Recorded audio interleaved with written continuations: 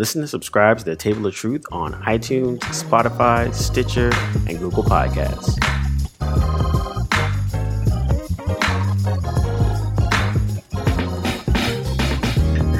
Welcome everybody to The Table of Truth. This is your man Cam. With me as always is Big Josh, the instigator. And joining us as a guest too, I'm D'Angelo, the professor. Thanks for having me again, brothers. And we're back for a little edition of Blurred Lines, where we talk things geeky, film, and television. There's a lot of stuff going on. But just off the bat, first thing I'm going to say is Mando episode was crazy. Y'all know, we all want to talk about it, but we're going to get the full squad back to have a nice roundtable discussion about it. So we're going to be doing that later on in the week. But today we wanted to talk Star Trek Discovery. Also, just kind of like industry stuff that's been going on, because there's a lot of stuff that's going on in the industry and a lot of shakeups that's been happening this last month. Yeah. I mean, honestly, I think, and like I like to start off with that. Like, just we'll start with basically HBO Max and their decision to put Wonder Woman on Christmas Day, streaming plus the theaters. That kind of upends like the whole industry. Yeah. It really does. Because now, we knew before, like when a lot of these movies get made, a lot of these stars, they've been taking less money so they can get money on the back end for like theater tickets, theater sales, and merchandising and all that kind of shit. But now, off all that shifts to streaming, they're gonna have to redo the rules for like a lot of stuff. Yeah. Well, what's funny is they redid it's really a lot of that they. Go ahead, D. Well, I was just going to say it's kind of interesting that where we are right now, because now they're having to redo a lot of these deals, and I think I read somewhere, and I can't even remember exactly where, but that now stars are getting their deals are being restructured based on the streaming services and their platform. So it's gonna be an interesting little industry gold rush, I think. So yeah, facts. I think that's gonna be super interesting. The Wonder Woman crew got their deals restructured out the gate, like up front. Then and they were the only ones, which was just weird in and of itself and just not wise. But I think after the guy who's directing Dune, and then Christopher Nolan sort of pitched a fit, they went back and started to restructure some of the other deals. But there are people who are really unhappy, because even with the restructuring, it still jams up revenue. It jams up their ability to have like full the artist. It jams up the ability to have from an artistic perspective full theatrical releases with a mix that's in 17.0 or whatever the hell they're up to at this point, for audio. And then if you want to do it in IMAX, these are all, I mean, to be fair, Dune is a theatrical release. Tenet is a theatrical release. It's not something that you can sit at home and watch it, but if the impact is not going to be the same as you sitting in a theater, immersed in audio and a film screen that's 25 stories high or whatever. It's not going to be the same. So in fairness to these guys.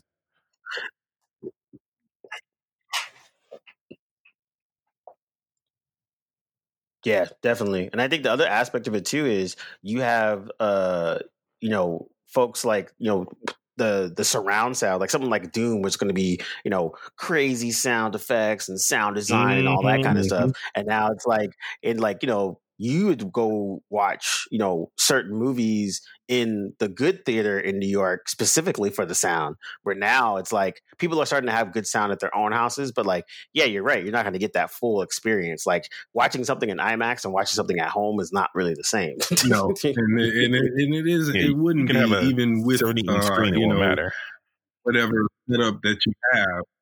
Yeah, unless you purchase an IMAX theater, and that's the point. And I know Christopher Nolan makes the case, and for a while Scorsese was making the case, and they were mostly arguing about preserving shooting on film itself, but also because seeing where the industry is going, where you have Amazon that's like, well, look, we're just gonna release it straight streaming anyway, and put it in the theaters as an afterthought.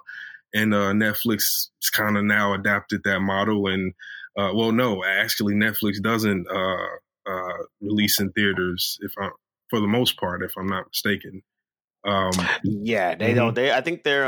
I'd heard before what Netflix and Amazon were touring around with the idea of buying indie movie theaters and then just having it in like key locations and being like, oh, okay, Amazon movie is going to premiere at these like major cities, and then on the service as well. But then now with COVID and everything else, that's definitely shifted. We're like, I haven't gone to a movie theater since February, maybe. Yeah, it's been a while. I don't even know. Even when I remember when I went, I couldn't tell you what I saw.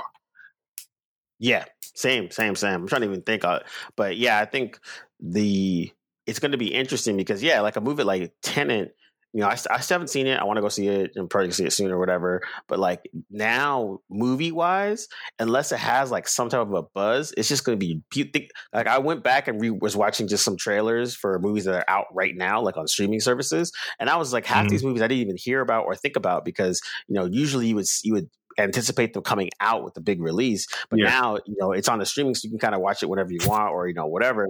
So it just kind of gets swept under the rug. So it's kind of interesting how they're going to have to play that, because even with movies like say for instance like Black Widow or like Wonder Woman, same thing, where like they usually have whole activations around these movies, marketing stuff, parties, and like collaborations, and all that's going to be gone because now it's all virtual. So it's like it's going to be interesting how they're going to kind of keep that up, because I mean, if honestly, they might even be spending less money actually in terms of marketing.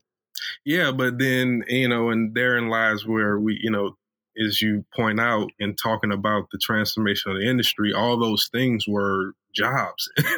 They were all a combination of laborers, of people, creatives and designers and PR people and writers and everything that come together to make those things happen. So, when with the streaming service being what it is, and as you pointed out, kind of changing how marketing is done for films in general, that means that a lot of previously held positions in the industry are going to either go away or have to shift into something else entirely.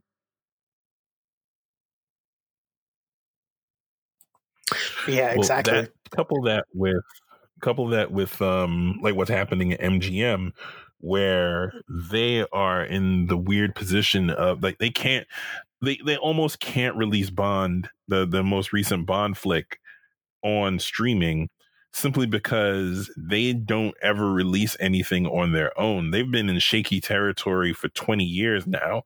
They were gonna, if you remember, they were about to file for bankruptcy and sell off the Bond franchise just to generate dough back in the early 2000s. And so they usually do, like they have a bunch of arrangements with I forget what the other film studio is, and then whoever they have for distribution in theaters, and then whoever else they have for home theater distribution. So you have 4 entities that have a vested interest in that movie maxing out. And so the news just came out today that MGM is really is basically looking to sell off their entire film and television catalog. It doesn't surprise me. They're not able to float on their own, even with the amount of money that a James Bond movie will gross. They're not able to float on their own. Couple that with the fact that they've put hundreds of millions of dollars into this last movie, and now they can't release it. Like and I get it from a business perspective, they cannot release that for home video streaming VOD. They just can't. They have to wait. But in the meantime, they're losing a mountain of money. Yeah. No, I think that's the thing where it's like the almighty overlords of Disney have basically plotted out their next 3 years on some just like, theaters is cool, but we had the streaming service that you're about to cancel because Mandalorian's over, but just wait. There's more. There's always more. And honestly, it's just like by taking the Marvel model of putting their movies together in universes, but adapting that for TV and on their own streaming service, it's freaking once they get to that point where like every quarter they're dropping 3 shows and there's like it's a rotating thing. It's like, dude, this will always have a bevy of new content on the level of like a Netflix, and they're catching up Netflix in terms of just subscription based too. Give them another year, so it's like it's kind of nuts, man. Like I'm super curious to see how it's going to shake out because like the Wonder Woman on HBO Max is going to be, like you say, a pretty big deal to see if it kind of just does nothing. Like you were just like, oh, that's cool, it was on it, or is it actually going to be like a really big deal? Because I remember, the Mulan thing kind of came and went, and it was very just like mediocre. That was very mediocre. Yeah, so I'm really curious to see if like Wonder Woman will be a bigger deal because that is a true blockbuster film and it's legit on you can stream that ish like the same day. So we'll see, man. It's gonna be super interesting. I mean, like Trolls in the beginning of COVID was the one that like said, hey, we're just gonna release on streaming and just make a shitload of money, which they did. Yeah. And they so really did. I think the that was the thing that was kind of crazy. They made tons of money, but yeah, I'm really, really curious because because now you're going to be locking up all this A-list talent doing TV shows, which was already starting, but now it's like going to be like that for sure. And so I'm especially with Marvel's announcement with all their shows, and then all the Star Wars stuff that just got announced as well. So I'm really curious to see how it all is going to, because now you're basically paying for all these different services, and we knew this was going to happen. But we're approaching having basically cable TV again. Yeah, I mean, in many different ways. I mean, so many of these streaming services now have full ads. The amount of time that you once avoided or switched the channel for commercials. Here you are in your favorite show, and you have to watch all those ads. And not only just that, you have to watch the same ones on repeat. Yep. And Disney's been doing this forever. When they had the Disney Channel, like they had ads, but all those ads were just like, Disney, like kid shows, like other shows that were coming up on their slate. Yeah, that makes sense. They can afford to only promote their products or, whoever buys in. But, Disney's in the best. I think it's not an understatement to say that, or overselling it to say that Disney is in a better place than any streaming service right now, just because of the amount of content they have and the amount of content they just rolled out, with Star Wars and Marvel alone. Yeah, you're saying, Josh? What jumps out also is look at where they're doubling down. They're doubling down on Marvel and Star Wars, and they're really light on the kid stuff for Disney, which used to be their bread and butter. Like they have 10 shows coming out from Marvel. They have 10 shows coming out from Star Wars. They have like 4 shows coming out for Disney animated. And I think what's also interesting is the amount of marketing that goes into the stuff that's really, I think, made for adults and families and kids to enjoy together. Because I think Mandalorian has enough edge to where it's kind of adult-y, but it's also optimistic and hopeful in that Disney brand way that allows children to watch it in lieu of the violence that occurs. Yeah, so, and I think officially it's like TV. I think it's officially like TV Family or like TV 14 or some shit like that. Yeah. Like, I think it's like not like that. Yeah, it's not med. So, but yeah, I think that shift of just making your own content, but then also trying to figure out how you can appeal to a larger audience and keep people hooked is going to be super interesting.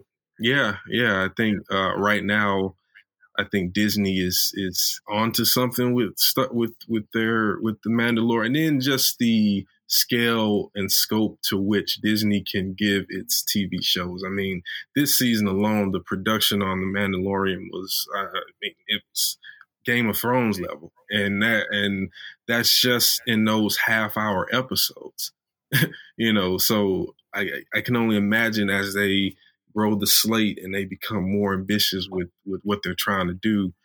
It's going to be interesting. Now, will they burn us out, or will they roll these things out to where we can enjoy? I mean, how I feel about the Skywalker's timeline, but I won't go there. But that's on the story level. Yeah, the industry. Yeah. No, exactly, and I think that's the most interesting aspect of it, because it was a pretty bold move for them to fold the DC stuff and then bring that into HBO and all that kind of stuff, because now they're going to do some, everything's going to be all under one house now. Yeah, and that means, I think, for them, especially shows like Titan and Young Justice, HBO budget. Yeah. No, exactly. That's the thing I'm curious about. Those shows like that are going to start getting HBO level budgets. Yeah. What about the we're talking about how Nolan was kind of pushing back on it, and Scorsese a little bit too. I'm curious to see where they're going to land. Are they going to just be like, well, I'll just take off 2 years of filmmaking and wait till everything calms down and get back to what I want to do?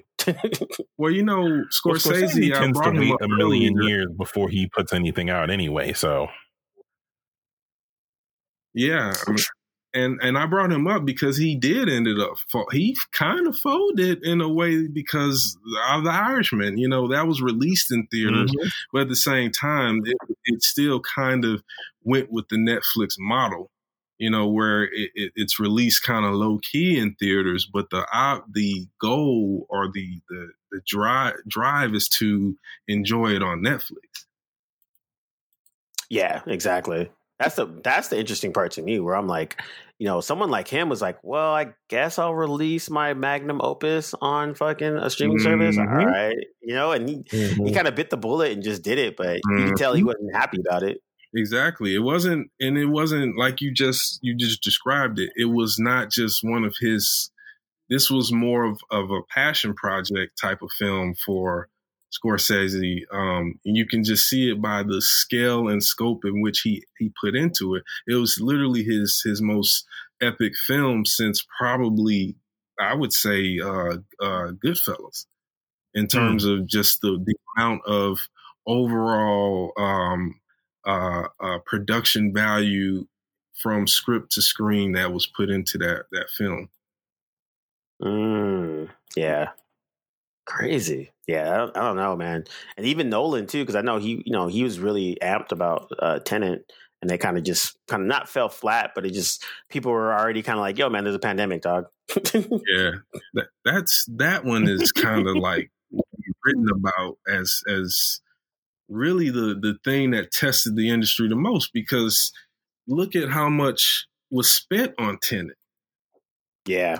And then the pandemic happened, and it's like, wow, we've been waiting for Nolan to hit that test to see, okay, you get this mega budget, and then you got this high concept, this thing that goes over everybody's head.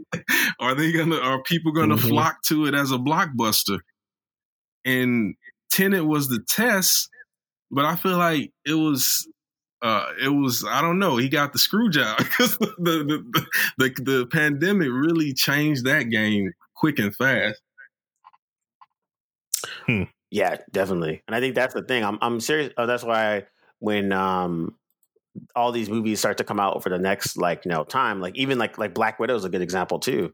Like that had a nice level of buzz, but wasn't anything crazy. But it still had some pretty star power into it, and has a fan base and all that. So they had to push that back to a point where it's actually acceptable. But even now, it's kind of like, oh man, I guess you are gonna it's basically going to be a straight to DVD situation now, or we're going to have to change that model. Yeah, a lot of films got pushed back. They're talking holding until it's safe to come out in theaters for Black Widow. See, I mean, and I see it, and honestly, that's going to be probably late summer, early fall, maybe. Yep. That's optimistic. Yeah, and that's being like I said, that's being optimistic. So like, if that really Same is what deal it's for going the to be Bond like, movie. oh man, I don't know, dude.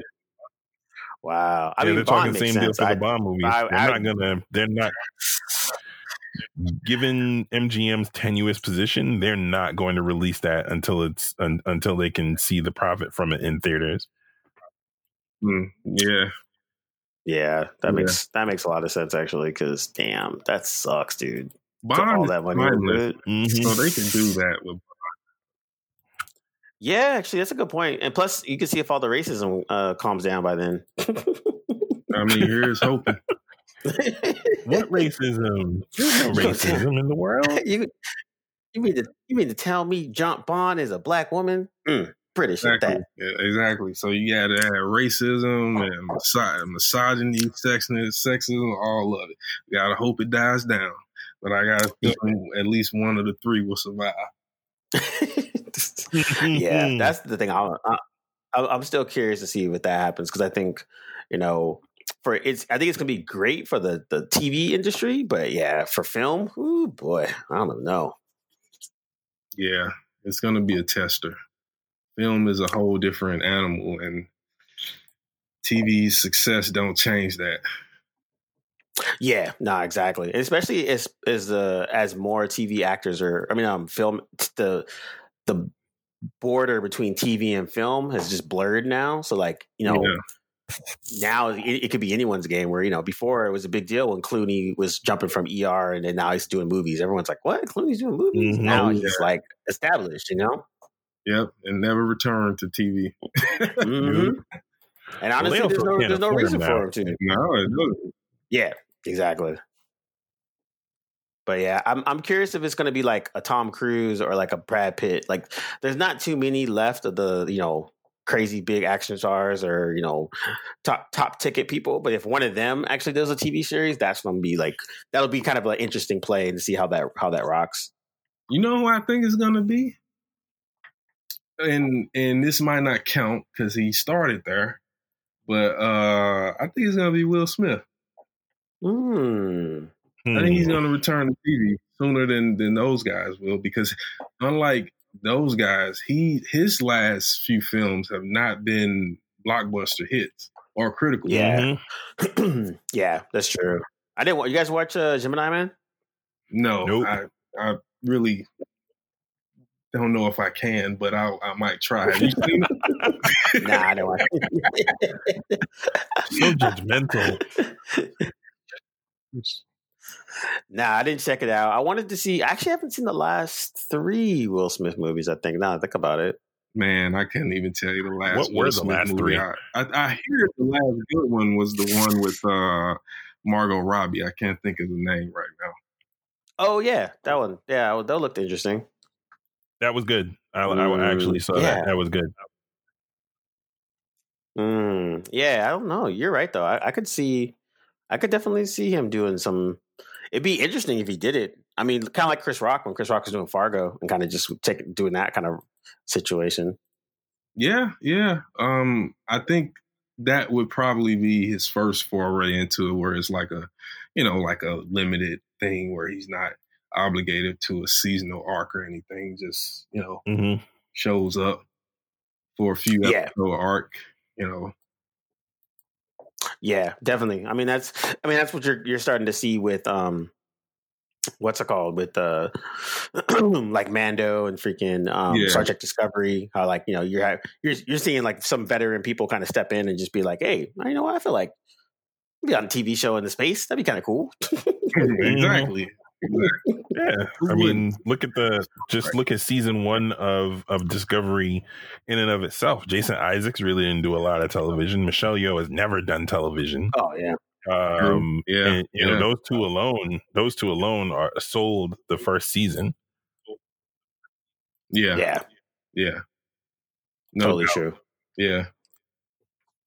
Yeah. No, I think that's what made Star Trek Discovery gave it some credibility at the beginning because it was kind of like, okay, chick from Walking Dead. We got freaking Abe Sapien from all the Hellboy movies. Cool. Yeah, that guy.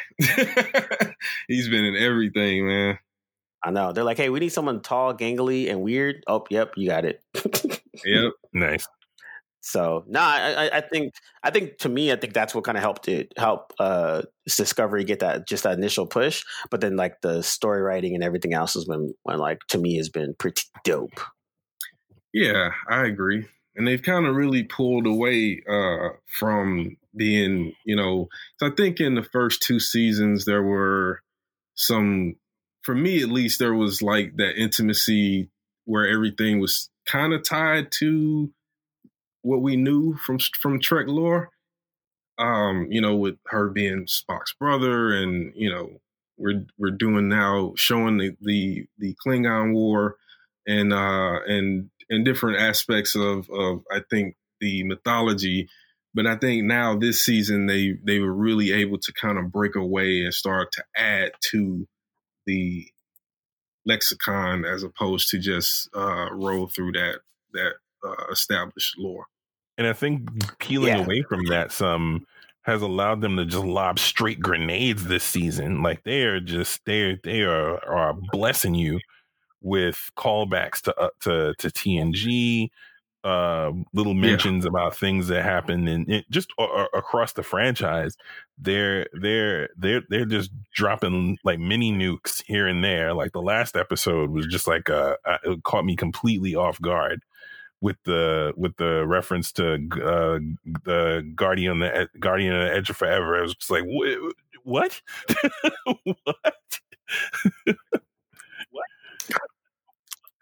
Yeah. And I think that's the thing that, like, I think it was smart of them to kind of just jump into the future, because that kind of like absolved them of trying to like, how did this happen for Kirk in this? How did this happen? Mm-hmm, now it's like, all right, all that shit already happened. Now you get to see what happens later, and if that, all that shit that Picard was doing and Sisko, did that help in the future? And then you just find out, oh no, it didn't. No, it didn't. Which kind of makes me mad because, again, you guys know I didn't like Sisko's ending and the way his character ended. I love that character, but I didn't like it was ended. So the thought that nothing he did, that the stuff he did didn't matter, it really makes me mad. Yeah. But honestly, that's actually even better, because now it's kind of like, okay, knowing that, you're like, damn, Picard did all that and nothing mattered. Sisko did all that and still nothing mattered. Yeah, if it, like I was saying, if the Kardashians come back, like, basically if once they start to touch on anything, because they haven't really touched too much on Deep Space Nine, but if they did, and then you start to find out like just little pieces of how they turned out, be like, damn, like I thought the episode of them talking about the Vulcans and the freaking Romulans coming together and then breaking off from the Federation, and that, I was like, oh shit! So what Spock was trying to do actually worked, sort of. Right? Yeah, no, that was excellent. Yeah. Even referencing the J.J. Abrams movies was like a smack in the face, not a negative smack in the face, but just like, oh snap! They, in one line, they made that work. One random line of dialogue, they made the whole thing work. Yeah. Yep. 100%. And I think that's the thing. Like, to me, they've been firing on all cylinders, just on that. Like, they're firmly establishing like these characters are like dope as well to be in that realm, but then they're also being like, we could push it a little bit further. So I thought that was like really, really, really cool. Yeah. And it's making me enjoy it more. And I think the only one of my friends, he's like, the only thing I wish is like they just feel like a little less crying. Just that's all I ask. Yeah. I'm glad you brought that up. I'm tired of it. They're like, yo, they could be crying every episode. Yeah, this whole season, the last 2 seasons, there was none of that. Like there was, and I think that might be one critique I have for this season, and that I get why they're all so emotionally close now, because they are all that they have. But I think it felt like at the very beginning of the season that none of the other characters had much to do. I think we kind of moved away from it now, but I think that's what caused a kind of a lag in making you more concerned with, okay, well, if we're not going to have nice character building episodes or moments with the overarching narrative, the what is the burn in the background, then what is the burn? It's like It wasn't. I didn't feel like we were getting a good enough balance in addition to all the tiers. Yeah, no, exactly. And I think that's the thing. Like, I like them going back to the mirror universe so I can see more evil Tilly, which is my favorite. But then also it also gave more meat for the everyone else, because like you said, like the good thing about the previous shows is they were really good at showcasing the everyone else along with the captain. Like, the captain was important, but like it was he or she was only important because their crew was just as good. Exactly. Yes. And I think so. Like, when the Asian dude got some lines, I was like, oh shit, Asian dude got lines.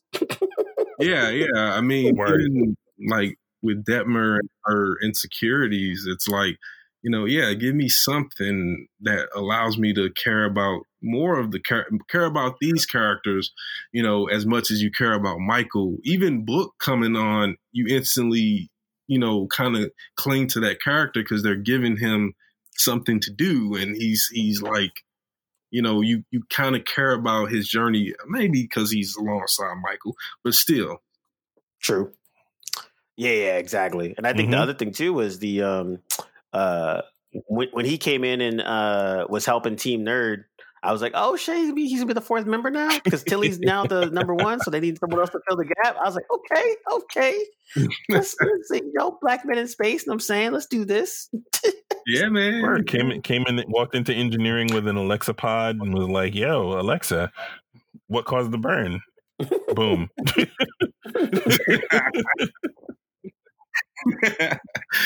So it was kind of a little Durex Machina. We won't. Yeah. But yeah, I think that, and even them, like you said, like giving everybody something to do, that's like, I think you said it was super important, where I think in 2 seasons, I couldn't tell you the names of the people in the bridge. And then the third season, I'm like, whoa. Who's that blonde chick? That blonde chick's new. What's she doing there? Yeah, absolutely. I think they were trying to do a lot of things in the first 2 seasons. One, establishing it more as a serial drama than the previous iterations of Star Trek was something that was right off the bat. You have the overarching narrative. There's some subplots going on, and mostly focusing on this hero's journey of Michael Burnham. Whereas usually, we have this established kind of core of people who are already in their roles, and then now they're growing. Their legend is kind of growing a little bit. Hers is that too, but she's been so many things, and kind of had the more crisis of identity and faith than any of the previous main protagonists. Yeah, no, definitely. I think I would say the quick shout out, Josh, you were talking about Lower Decks and how good that writing's been on the same level, on par with what's been going on in Discovery. Yeah. I mean, and the thing is, the interesting bit is that they're tethering even the nonsense that's happening on Lower Decks is tethered to canon. They're like, yo, it's absolutely canon. Yep. I'm like, why are you making this madness canon? But I mean, if it works, it works. I'm fine with it. It's just hysterical to me. If they reference anything that happens in Lower Decks in even one episode, I'm gonna pass out.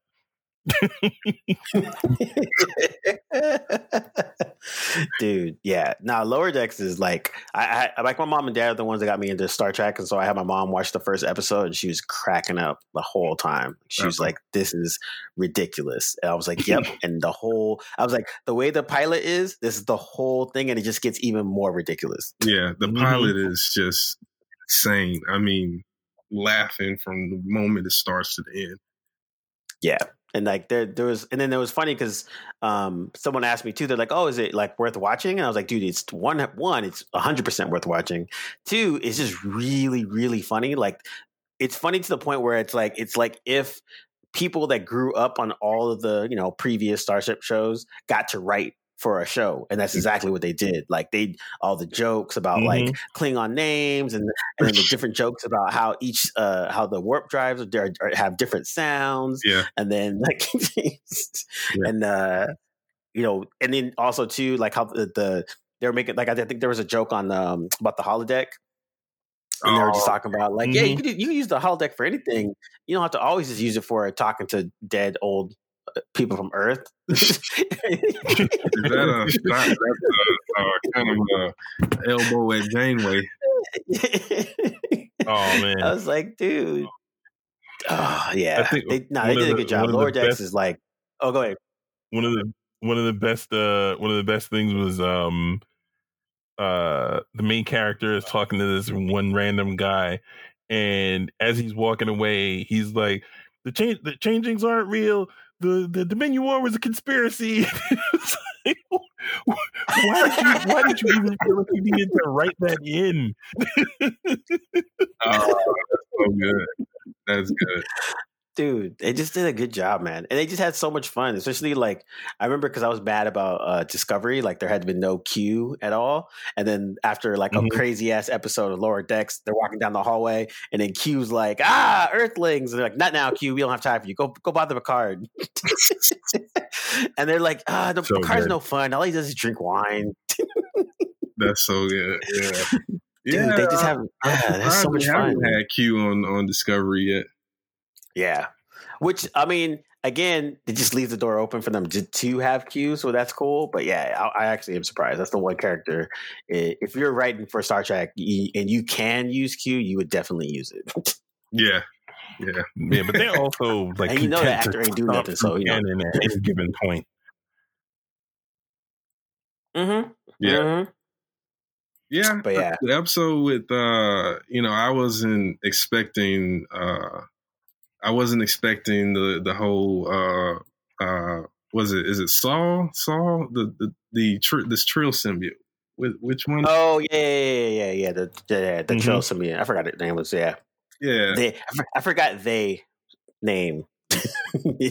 Yeah, they. I forgot the Trill symbiote. I forgot it's Adira, but I didn't. But that episode was really. I didn't see that coming. When they first that character, I wasn't expecting that to be the reveal, and that was pretty good. It was nicely done. I mean, even if if you weren't familiar with Star Trek, it didn't come off as something like, oh, remember that? It had a natural feel to it, which is what made the nostalgia, I think, feel even better. And then the episode where you saw all of the previous lives, the previous individuals who carried the symbiote was really well done.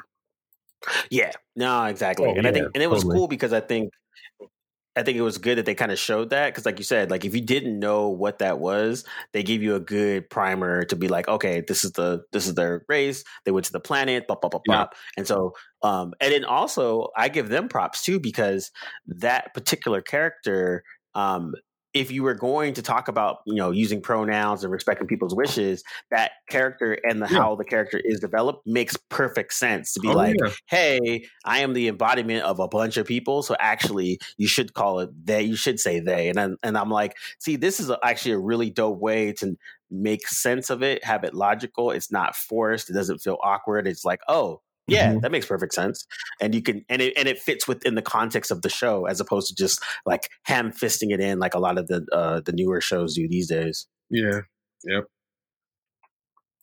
So I would say, what are you guys not liking about Star Trek Discovery at this point? Besides the crying. Yo, my friend, my boy was like, yo, Michelle, he said Giorgio had to leave because Michael be crying way too much for her, dude. Oh yeah. hilarious. She is awesome, JoJo. Yo, and honestly, like I didn't expect to enjoy her character so much, and I thought it was like she just did like one. You could tell Michelle Yeoh is having like the time of her life. Like she's just enjoying every scene that she's in, and she kills it.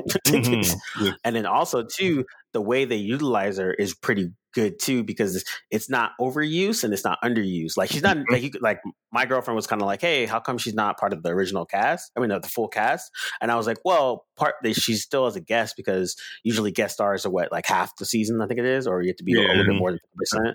And I was like, and then two, you could tell when they do utilize her, it's actually done in a good way. Like she's not there just to be there. Like if she's there, she's pushing the narrative along. There's something going along with her. Like she's, doing something to other characters to push their narrative along. Like she's a great plot device.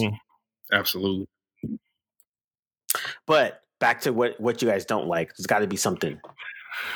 I mean, I think initially one of my issues was that they weren't tethering back to other shows, and that was a complaint that a lot of fans had, and they pretty much just went back to the drawing board with season 2 and just made sure that there were just all sorts of tethers and callbacks and sort of pre-seeding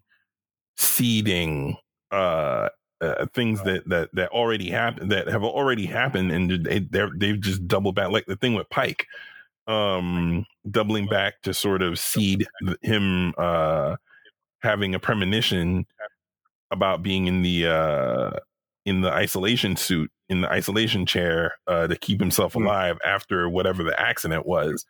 I think the one issue that I did have was that, and they resolved it in the best possible way. Like when they tether back, it isn't, it's not corny, it's not silly. It makes total sense. Like even this last episode, again with the Guardian on the Edge of Forever, I nearly fell out of my chair because you could not have told me that you saw that coming. I know I didn't see that coming, and I'm pretty well versed in most things Star Trek. So to pull that out of your back pocket was just completely astounding to me. Like, I really was just talk about knocking me over with a feather. I did not see it coming at all, and it was a great use of original series lore. It expands on the Guardian, on the mythos of the Guardian. The fact that the Guardian had a role in the temporal war, which is like, what? It's just I wasn't prepared for any of that. I know. I was not prepared for any of that. And even that, like, I like that, and again, we're all of us are in agreement that we don't like time travel. It's just annoying. And for various reasons, I blame X-Men comic books for ruining time travel for me at all times. Fair. But every 80s ruined time travel. Yeah, seriously. Shout out to Time Cop. But yeah, you're right. I think that the time jump for them going to the future, that was like, wow. And then them being in the future and then just hinting at big events that happen that can't do nothing about, B, completely miss. So there's nothing they can do about temporal wars. There's nothing they could do about the Big Bird. They're trying to figure out certain things, but like these big events happen with them not being there, and we as the audience are like, what happened there? Who started it? What's the whole all these different types of things. The mirror universe is dying. We haven't had an incursion in like 200 years. Like, wait, what happened to that? Yeah. What's going on? Like, it's all these questions that we have, and they did a good job of doing that. I would say for me, the second season, my reservation was like having Spock and Pike. I thought that was going to be kind of cheesy, and it actually was like really cool.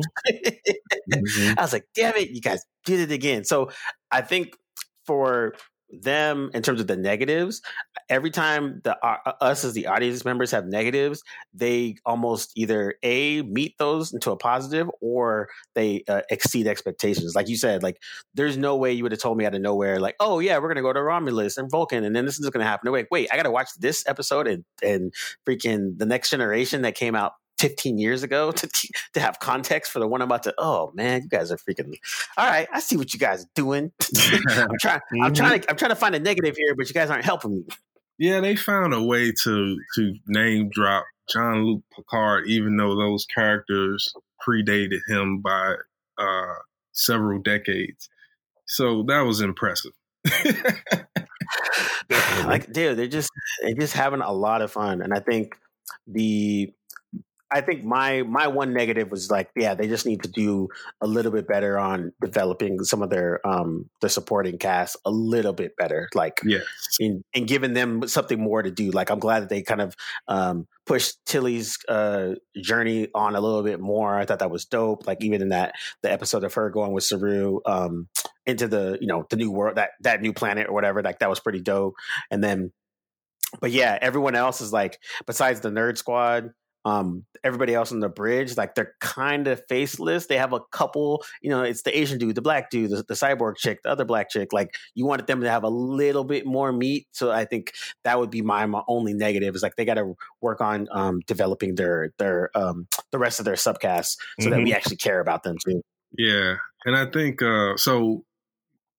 Mentioning negatives from the previous early iterations of the show, I would say the one that I didn't quite find annoying as much until I went back to rewatch some of the old Star Trek shows, but the Klingons, man. They really did mess up. Like, they, even looking at when because people, the biggest complaint was they were obviously really alien and less human features, and also the fact that they didn't have hair. So they explained that away by it was a wartime thing. Okay. So then the next season they had hair, but it still didn't look like the Klingons that I think we all love. Like, I didn't see Worf or Mortok or damn, what's my boy? Gowron. I didn't see that in those features. So, I figured, since they have written them off the show, whatever, it's fine. But yeah, that in retrospect, that was a bigger one than I initially thought. But as far as this season, I think going to what Cam was saying and what we've all said, I do think they need to give more to the other characters for them to really do, because the story only being about Michael has worked up until now, I think. And I think one of the biggest problems I have, I think, with this season is that they because there is not much for the other characters to do, some of those episodes do still drag along, and it doesn't feel like they're going anywhere. Yeah, we have these gems where, with the symbiote, I was calling it Dax, the Trill symbiote was great. The most recent 2-part episodes were really good, with the turn with Georgiou and the Mirror Universe, and of course the Guardian of the Edge of Forever, which I didn't get that reference until Josh put me on. But now I'm going to go back and watch where a little bit of the original series to kind of see where that was shaking with that. But so I guess overall, my biggest negative is just the storytelling. Because of the imbalance with the characters, they're not really doing a good job of justifying the amount of episodes they got right now. We haven't. That's actually much happened, that's a good point. And we're 10 episodes in. Yeah, no, that's a good point. I think also too, because like we'll talk about Mando later, but Mando has about 8 episodes, and they pack in a lot. Even when you think an episode kind of feels like it's a filler, they'll still make sure that there's like that good 10 to 15 minutes that's pushing the narrative along. Exactly. Or like I would say for Discovery, like it'll be a good, we're okay. It's a cool episode. I enjoy it, but I'm like, what are they? They're still not doing nothing. Yeah, exactly. There are moments where you're like, okay, what is there? Like, for example, they had a piece where they were running the program to figure out where the signal was coming from, and then they peel back a little bit more.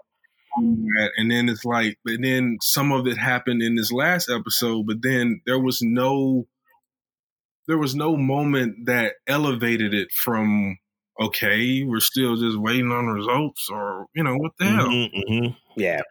Did it turn out to be a temporal flux, or are those people having the same problem that Georgiou's having now? Like, nothing seems to be connecting on a greater scale. That's why I've been saying that I'm wondering what these last few episodes are going to be like. I mean, I think they're going to. Sorry, go ahead. Sorry. After you, Kim.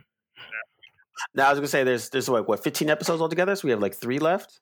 Mm-hmm. Is that right? That was 11. No. Yeah, it's 11.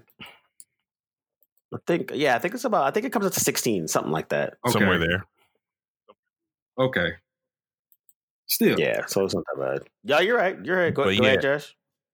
I think for me, so definitely what you guys were saying about the cast not have like the supporting cast, like them taking 3 seasons just to get to this sort of minuscule point where you're giving them a little bit more personality, and also like like something D'Angelo pointed out a moment ago, the mystery of what the burn is definitely dragging, and the little pieces of the puzzle that they're putting together, I think you put it perfectly, don't get elevated to the point of, ooh, we just figured this other thing out that's going to help us solve the mystery. That said, they've been really good about paying off whatever the thing is towards the end, whatever the big reveal is, whatever the big payoff is. They've been really good about making it a payoff in every season, in every period that they've gone through. So I'm fairly confident that when we get to the end of the season, we can be like, oh, okay, I'm sold on what they put together. This was good. This was dope. Can't wait for next season. Ready to go. I have a feeling they're going to pay it off. Yeah. Oh, I agree, 100%. I agree. I feel like the other 2 seasons, still the overarching narrative, subplot to just the, again, the main arc was, each episode elevated it. When it was the Red Angel thing, each episode was an investigation into that, and that made you want to continue the story and figure out what's happening. Even if the burn is something they can't solve and it's going to be there for this period that they're in the future, okay, well then why don't we establish this continue on with this conflict with the Emerald Chain? That seems like needy, but we haven't. Here's the biggest issue is that every time they have to do something, there's always this hesitation because they don't want to put the Discovery somewhere, and then there's some kind of imminent threat or an attack. But we haven't really seen that at all. Mm-hmm. Yeah. And I would say that I think that's the thing. Like for this season, there's really no bad guy. Exactly. Like there's no real threat. Like there Emerald Chain's kind of there, and then the Prison Panic, a breakout book. Okay, that was there too. But like in general, like the first one had an overarching, there's a bad person. The second one had an overarching, we have to stop this bad thing. This one's kind of like, oh shit, we're in the future. Let's adjust. Michael cries now. This is weird. Yeah. And then now like, all right, cool. And then like try to, okay, she got a boyfriend. All right. And so, but yeah, there's no, like, I think we've gotten to 11 episodes, and I don't see there's no big bad as our friend Whedon used to like these days to call it. Because they deal with the Emerald Chain in such halting fashion, and I think the sheer number of false starts when it comes to the Emerald Chain, like, oh, we gotta have Discovery on standby, just in case they need to jump to wherever they are, and then nothing happened. Like at least 3 times that I can think of, they've used that. No, Discovery cannot get engaged in anything, in anything heavy, because if the Emerald Chain pops off, we're gonna need to send them into action, and then nothing happens. Yeah, it would almost have been more better if the Emerald Chain was the de facto governance of the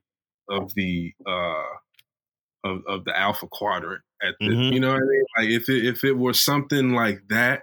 Because right now, so that leads even to a bigger question. What were you guys doing to fend off the Emerald Chain before the Discovery arrived? Facts. Yep.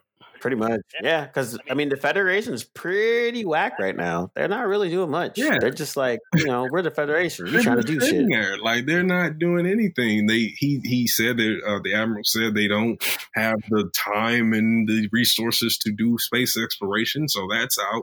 So they're a strictly military organization. But right now, they just seem like a desperate military faction that just sits at the edge of the quadrant, and I don't know. Yeah, no, you're right. No, facts. That was the other thing too, because I was kind of like, yeah, what you guys been doing this whole time? Yeah, they're not on Earth. Starfleet's not on Earth, they went to Earth. The Earth was like, nah, we good. Yeah, basically. And even that. Yeah, and even that throwaway episode, like I thought that was dope too, because I was kind of like, oh shit, they've actually left Earth, so that means Federation is definitely not on the same level as they used to be. Yeah, which made it interesting. And early on, you thought that there was going to be some more building, not even a lot of build, but just more meat to the to the story from there. Like, what caused? Is it just the burn that caused this rift?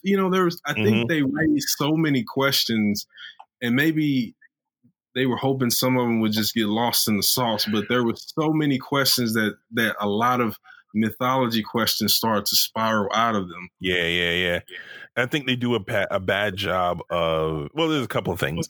They do a bad job of giving you a full perspective of the way the Federation is viewed. Like, they're not, the sunshiny, pristine, goody two shoes that, everybody knew them to be in the original series timeline or the Next Generation timeline.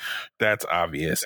But aside from, little things like, the Vulcans having left the Federation and Trill kind of being sort of funky with them, you don't really get a full sense of, like, obviously they've scaled down, like Cam mentioned, like I believe it was First Contact where Picard was like, there are 150 member worlds in the Federation, and then Admiral Vance in Discovery is talking about how there were 350 worlds and they've scaled down to 38.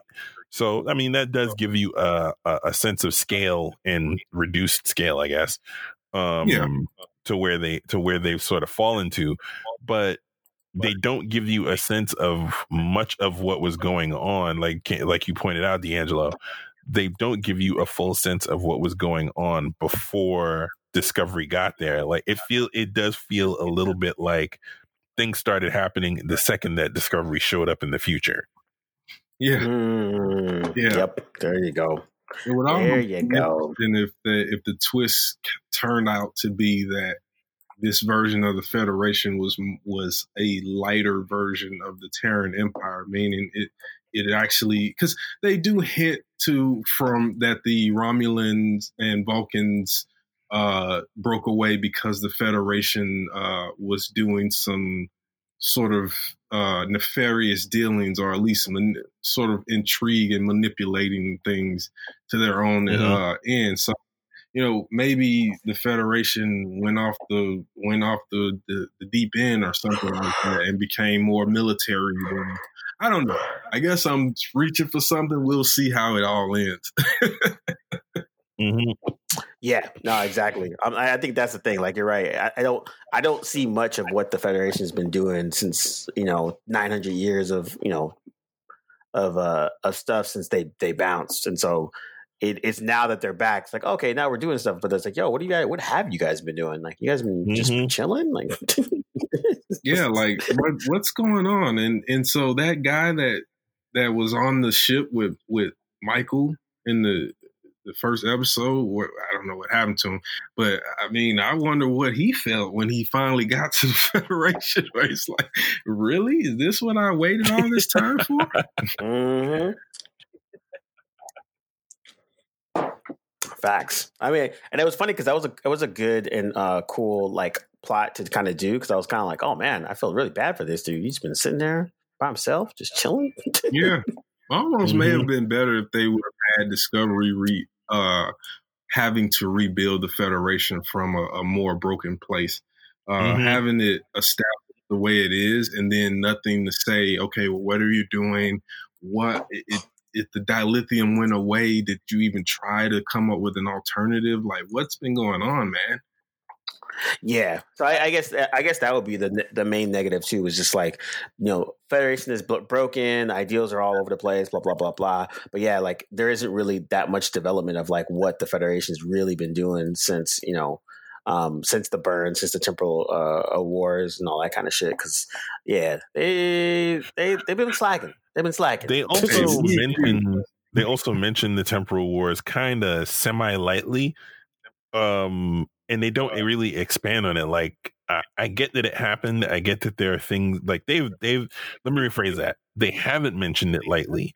They've mentioned it very heavy in every other episode, but they don't really give you anything to expand on the ramifications, what started it, who was involved, what were the sort of bullet point events that happened, and how did you arrive at the temporal accords? Who else signed the temporal accords? What agreements were made? Who broke the agreements? Because it's Star Trek, so somebody has to break somebody's accord somewhere somehow. So just things like that I think would fill in. And it doesn't have to be a ton of stuff, but it needs to be enough to put, like D'Angelo said, a little bit more meat on the bone. Perhaps Michael started the temporal wars when she sent her. That would be awesome. When she sent her suit, or her mother, when they sent because that piece, that Red Angel tech would be the very thing that would be something that you would need for temporal strikes or something like that, like, so I mean, if they roped it back to that, I could see that being the case, that because time obviously works different all across space, so it's possible. I mean, there you go with time travel. Yeah, no, exactly. And I think that's the thing, where it's like those gaping holes, I think, to me so far, that we still have to they still got to answer. But again, dude, we're like 3 seasons in and they've done a freaking shit ton of shit.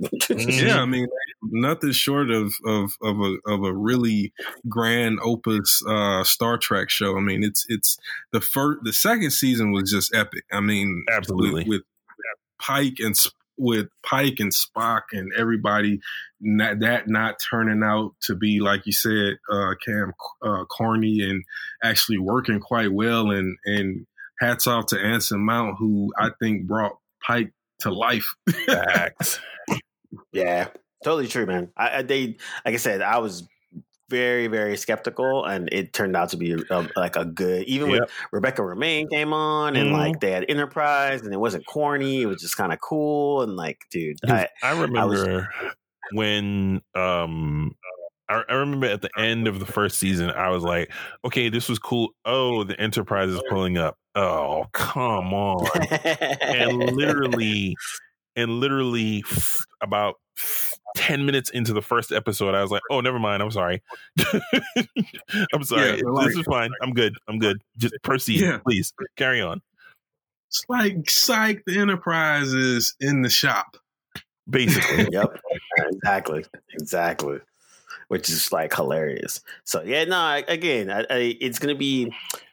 I'm really curious to see how these last couple episodes play out because, like you said, there's a bunch of stuff that could be interesting. And then now I'm more curious to see what their future may hold because, like, if they do continue with the planned Enterprise and the Section 31 shows, which will be super fun because they're going to be thematic wise, they'll be completely opposite. Mm-hmm. Yeah, absolutely. Because like that's the thing, like I would love a dark freaking Section 31 show. That would be sick. Yeah, I agree with that. I need people to die. I need coups. I need assassinations. All of it. Mm-hmm. Yeah, and then by contrast, having Strange New Worlds be a return to the exploration, more basic tenets of the Federation. Period. You know, from a captain who's like very much Starfleet, but also not corny or rigid or one dimensional. So we're also really all curious to see how Pike ends up what the accident, how that happens, I think. Mm-hmm. Yeah. 100%. I think that's there's a lot of questions, and like I said, they've been every time we have a little bit of trepidation, all of a sudden they're like, "Well, solved it." We're like, "Damn it, guys are so good." Yes. Yeah. So, I'm like I said, I'm a little bit more excited for the Star Trek stuff than I am for the Star Wars stuff at this point. 100%.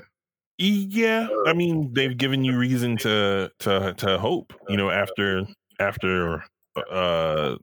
3 films of the J.J. Abrams verse, and I personally didn't like the 3 movies that came out of that. I tolerated them, I guess you could say, but I certainly didn't love those movies. I bordered on liking Into Darkness. And then, like, is the best 99% of a movie I've seen. that last 1% just trashed the whole thing, but it was a great 99% of the movie. That last part was the thing that killed that movie for me too. 100%. I like the part Into Darkness. Yeah, we didn't need all that. You know what? I just actually rewatched the third one, and I was a lot more entertained the second time around. And I was like, okay, like again, it was a long episode, which is fine, but it didn't have the gravitas of a movie. I think that's kind of like it didn't. It felt like a long. It was episode. good. Yeah, it was. And it was a waste of Idris Elba. It was definitely a waste of Idris Elba. Very much a waste. Yeah, that's the real travesty, honestly, for that. Yeah. But yeah, it was definitely a waste of Idris Elba. But like, yeah, it felt like a long episode, and I think it could have been a much more. And I think that's partly writing wise. Like Simon Pegg is one that kind of put that together. But I think like overall, it was enjoyable. Like it was entertaining. I didn't feel like I was a waste of time. Yeah. But yeah, for being a movie, I didn't feel like you didn't have to do all that. Yeah. For me, Beyond was more watchable than Into Darkness, just because at that point, I stopped looking at those. I was like, man, whatever movie comes after this is not a Star Trek movie to me. So when I watched Beyond, it was just like, okay, this is just pew pew pew space fantasy science, bad guy, vanilla white captain, and it all ends well and be well, and we go home. Is that on? Are the Abrams flicks on CBS All Access? The Abrams flicks, I think they're on Netflix. They might be on IMDb. They might be on, or it might be on Amazon. Actually, I think that's. I don't think they're on CBS though, but they might be. Nah, I don't think they're on CBS. I think they're on Amazon actually. Because they're Paramount Films. Yeah, I think the last because that's the other thing too. A lot of these streaming services still have old contracts for certain movies, so Jeez. they're all starting to that's true. expire. That makes sense. Yeah. So, but I think it's on. I think it's on Prime. I think that's where I was watching it on. I will rewatch it because I'll rewatch it, but I do so under protest. Yeah, it's like I said, it's a long episode, man. It's not. I think that's they could have been. After losing Abrams because he went to go do Star Wars, they were kind of like, "Shit, we still got to do another movie. What are we gonna do?" So yeah, with that context, it works. But you're not. This is not the crowning achievement or anything. All the nostalgia ran out. And they ran. 100%. Yeah, I mean, the best part of the movie probably is Bones and Spock. Honestly. Oh yeah, you can't go wrong with. They do a lot of. They do a lot of good. Character interaction. That much I remember about Beyond. The character interaction was great. That is literally the only thing good about the movie that I can recall. That is affirmative. I mean, Into Darkness. I mean, you got Benedict Cumberbatch, and he's pretty dope. He's great through the whole thing. Yeah, but as Khan, no, it should have been somebody brown as Khan. As Khan, that could have been Idris Elba. Okay. Yeah. Good point. That could have been Idris Elba, or crazy. Call me crazy. Man's name is Khan. Throw an Indian actor in there. Whoa! Now you're just getting crazy, sir. We have octopuses, green skins, purple skin. We do not have Indians in Star Trek, sir. Wow. Let alone superhumans. Yes, you got purple people. We got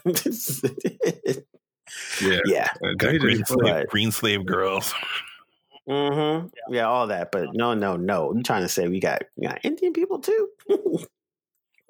But I think Discovery is definitely, and Picard too. Well, we'll throw in Picard because we haven't really talked about Picard as much, but they definitely brought back a lot of the stuff that they lost from I would say from the movies. Oh, definitely.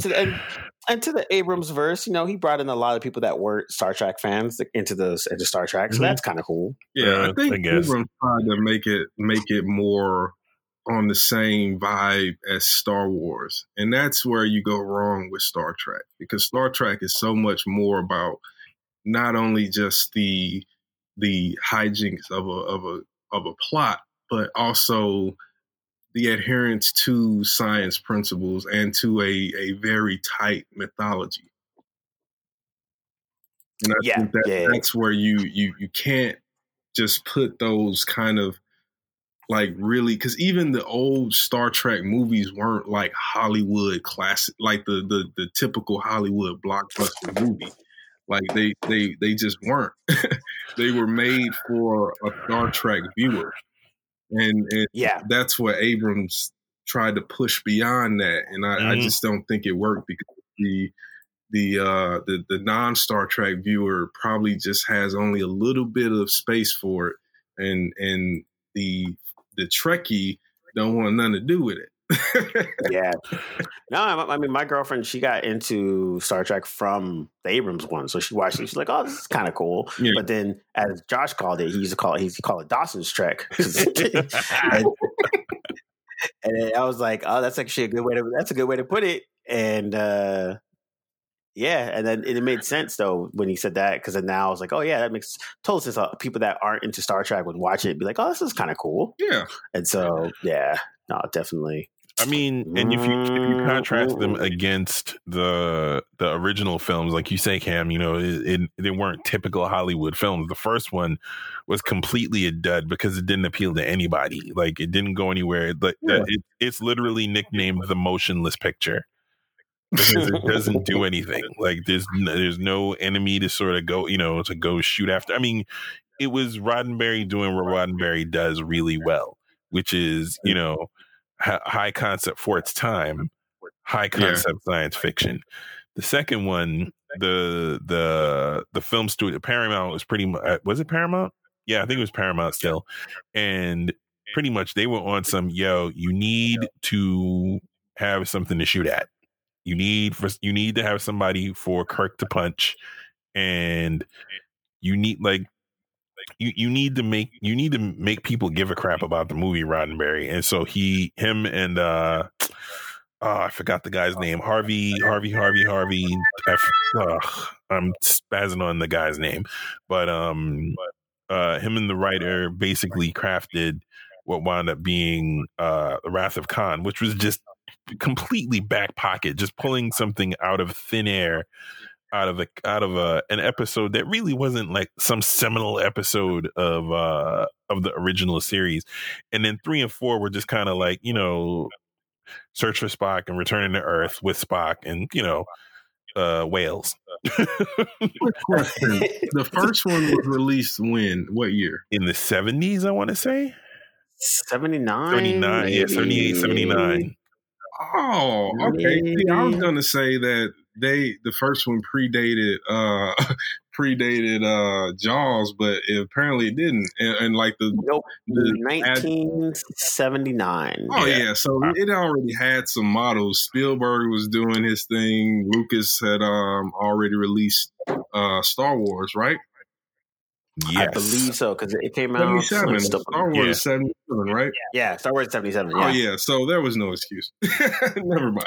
Well, because Roddenberry was looking at it as a high concept science fiction film instead of what drove people to the TV series, which was, high concept science fiction, but also action. Like, you still fired phasers at things. You still had Kirk beating the crap out of people. So if if you take away those extra elements, then it's kind of like, well, what are we sitting here for?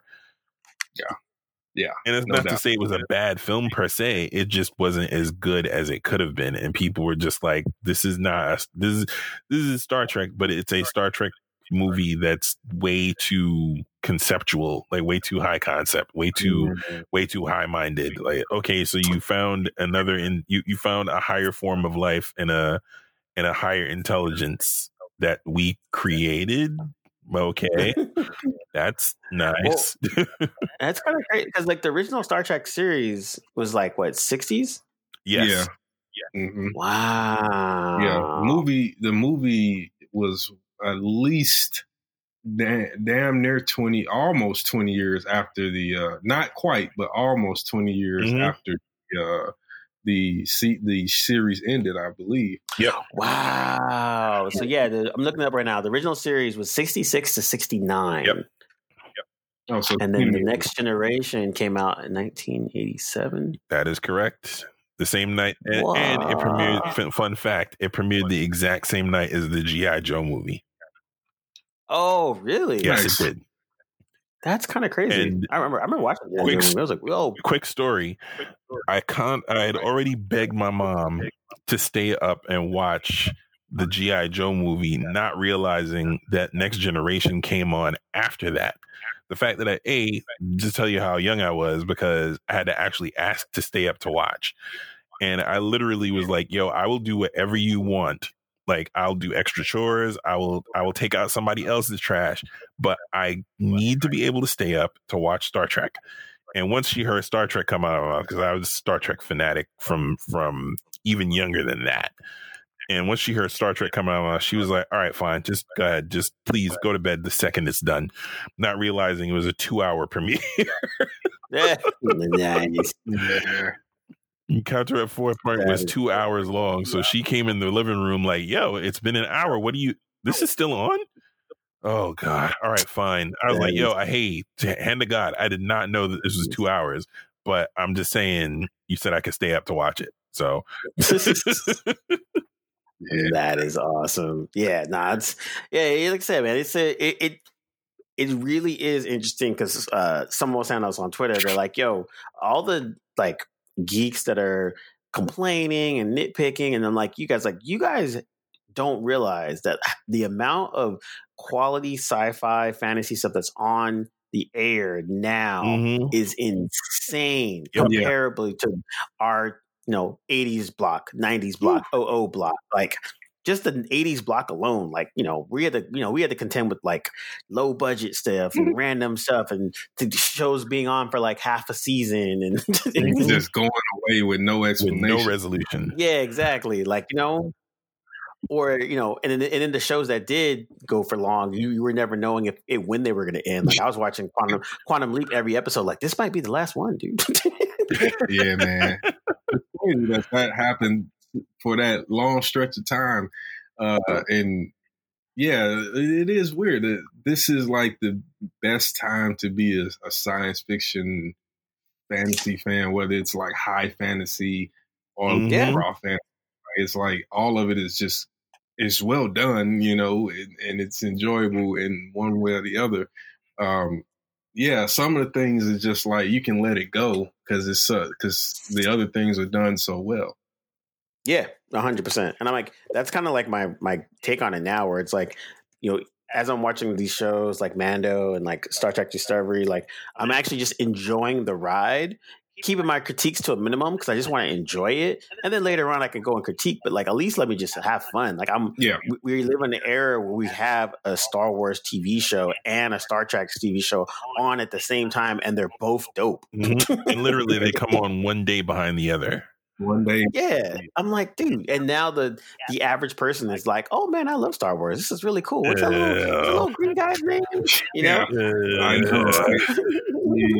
I remember when there was a time where you could almost get beat up for wearing a Star Wars t-shirt. Oh, not almost, brother. Not almost. Certain people, I know. And now black people are like, yo, did you watch the new Mandalorian? I'm like, have you watched the new Mandalorian? Saying. Like, do you even know what you're saying when you say Mandalorian? Do you even know that? That's a whole culture, man. Yeah. So yeah, I like I said, I embrace our geekness and just I'm just gonna enjoy it for however long it lasts until the public, moves on. But until they do, I'm milking it for everything I got. Well, until that next True Blood and Game of Thrones where lots of and blood and big action, they're gonna settle for Baby Yoda or Grogu. Basically, that's exactly what it comes down to. All right, let me let's wrap this up and get some final words from D. I'll let you take the first go round. Oh, thanks, man. I always enjoy these conversations and definitely enjoy talking about Star Trek Discovery. I think the show is doing pretty good. I'm enjoying all of the Star Trek goodness, Lower Decks, Picard. Can't wait for Strange New Worlds and Section 31 and give me a Georgiou show and Achilles show and we'll be just fine. Josh? I'm going to pivot away from Star Trek for a moment and tell people once again, if you are not watching The Expanse, I don't know what you're doing with your science fiction life. You don't know what you're doing with your science fiction life if you are not watching The Expanse. It is an incredible piece of television, and I promise you it is poised to take the number one spot away from, well, for me, Babylon 5. Babylon 5 has been the greatest science fiction television show. And this is a diehard, lifelong, had the Mego 6-inch Scotty doll when I was a kid Star Trek fan. So I go way back OG status. And I am telling you that Babylon 5 has been the greatest thing since sliced bread for 20 years, and it's about to not be. If you are not watching The Expanse, you are sleeping, and you are sleeping in a coma. You need that in your life. And that is my final word. I know the fifth season's on right now, right? Yes, sir. Yeah, it's on. And the final season is going to be 6. Yes. That's what it is. 9 All right, books. They're going to be the 9th book is released next year. I think October 21st. The anti-Game of Thrones. Yeah. Oh man, and my boy Jordan Lamar. But yeah, just really quick, just to add to that, The Expanse is amazing. It's definitely on the same level in terms of its production quality, its quality of storytelling, and just how it's subverted. It's done for science fiction what Game of Thrones or Song of Ice and Fire did for the Lord of the Rings high fantasy genre. I mean, just completely subverting all those tropes, but in a way that makes you even more invested in science fiction. So definitely agree. Check out The Expanse if you haven't. Yeah, you might have to do a deep dive on that. I'm on the second season. I'm catching up though. But yeah. I think that's, you can kind of come back around for that one, because I know it's pretty epic. Like, didn't Bezos was the one that bought it to bring it over to Amazon, right? Mm-hmm. Yeah, he loved that was the book. That was the story. He's legit. I love how of the series. He was just like, "Oh wait, you guys are gonna get canceled? How much? Let's see my pocket real quick. Got some lint, a couple mil, some string. All right, here you go. What's your budget? Yeah, like Sci-Fi. You don't want this show? Okay, I'll tell you. I don't even want to talk about Sci-Fi Channel and the things that they've allowed to slip out of their hands over the years. Yeah. That's a whole, like I said, that's a whole freaking podcast. Canceling Krypton is one of the most criminal things they've done in the last decade. And I'm I got actually go back to that too. Bring that back. I was really surprised they didn't. Yeah, because it seemed like they were getting a decent budget, and it was pretty dope. They're still shopping it, from what I heard. The producer, the EP, the executive producer is still shopping it. Yeah, interesting. I watched. And I don't like Superman that much. You guys know how I feel about the Boy Scout, but that was a pretty good show. I admit. I mean, the first episode was what almost didn't sell me on it. I think D'Angelo and I watched the premiere, and we were like, whatever. And it just so happens randomly that I was in front of my television and had Sci-Fi Channel on the exact same time as I did the week before. I don't know why. I don't know how. And the show came on. I was like, oh, okay, this is definitely better than the pilot. And then I watched the third episode, and it was better than the second one. And by the time I got to the fourth episode, I was calling D'Angelo on some, yeah, we were wrong. You need to watch this. And it continued to just get better and better as it progressed. And straight on through to the second season. And the second season, I was out of my mind. I was like, yo, this is gonna be brilliant. And then Sci-Fi Channel did what they always do with their good shows and canceled it. Mind-boggling. Yep. Like, yo, this sounds about right. We built it up to be really, really great, and now it's too expensive to do, so we're just gonna cancel it. Like, why? That's funny. Why? Just stop doing television shows then. Stop doing original series, because if they get too expensive to make, then that's your fault. Like, manage your purse. Come on. Hey man, they got Sharknado 11 to make. They can't give money for everything. Listen, I could put my mom on their accounting team. She makes sure all them I's are dotted and them T's are crossed. They wouldn't spend an extra ounce of dough. So good.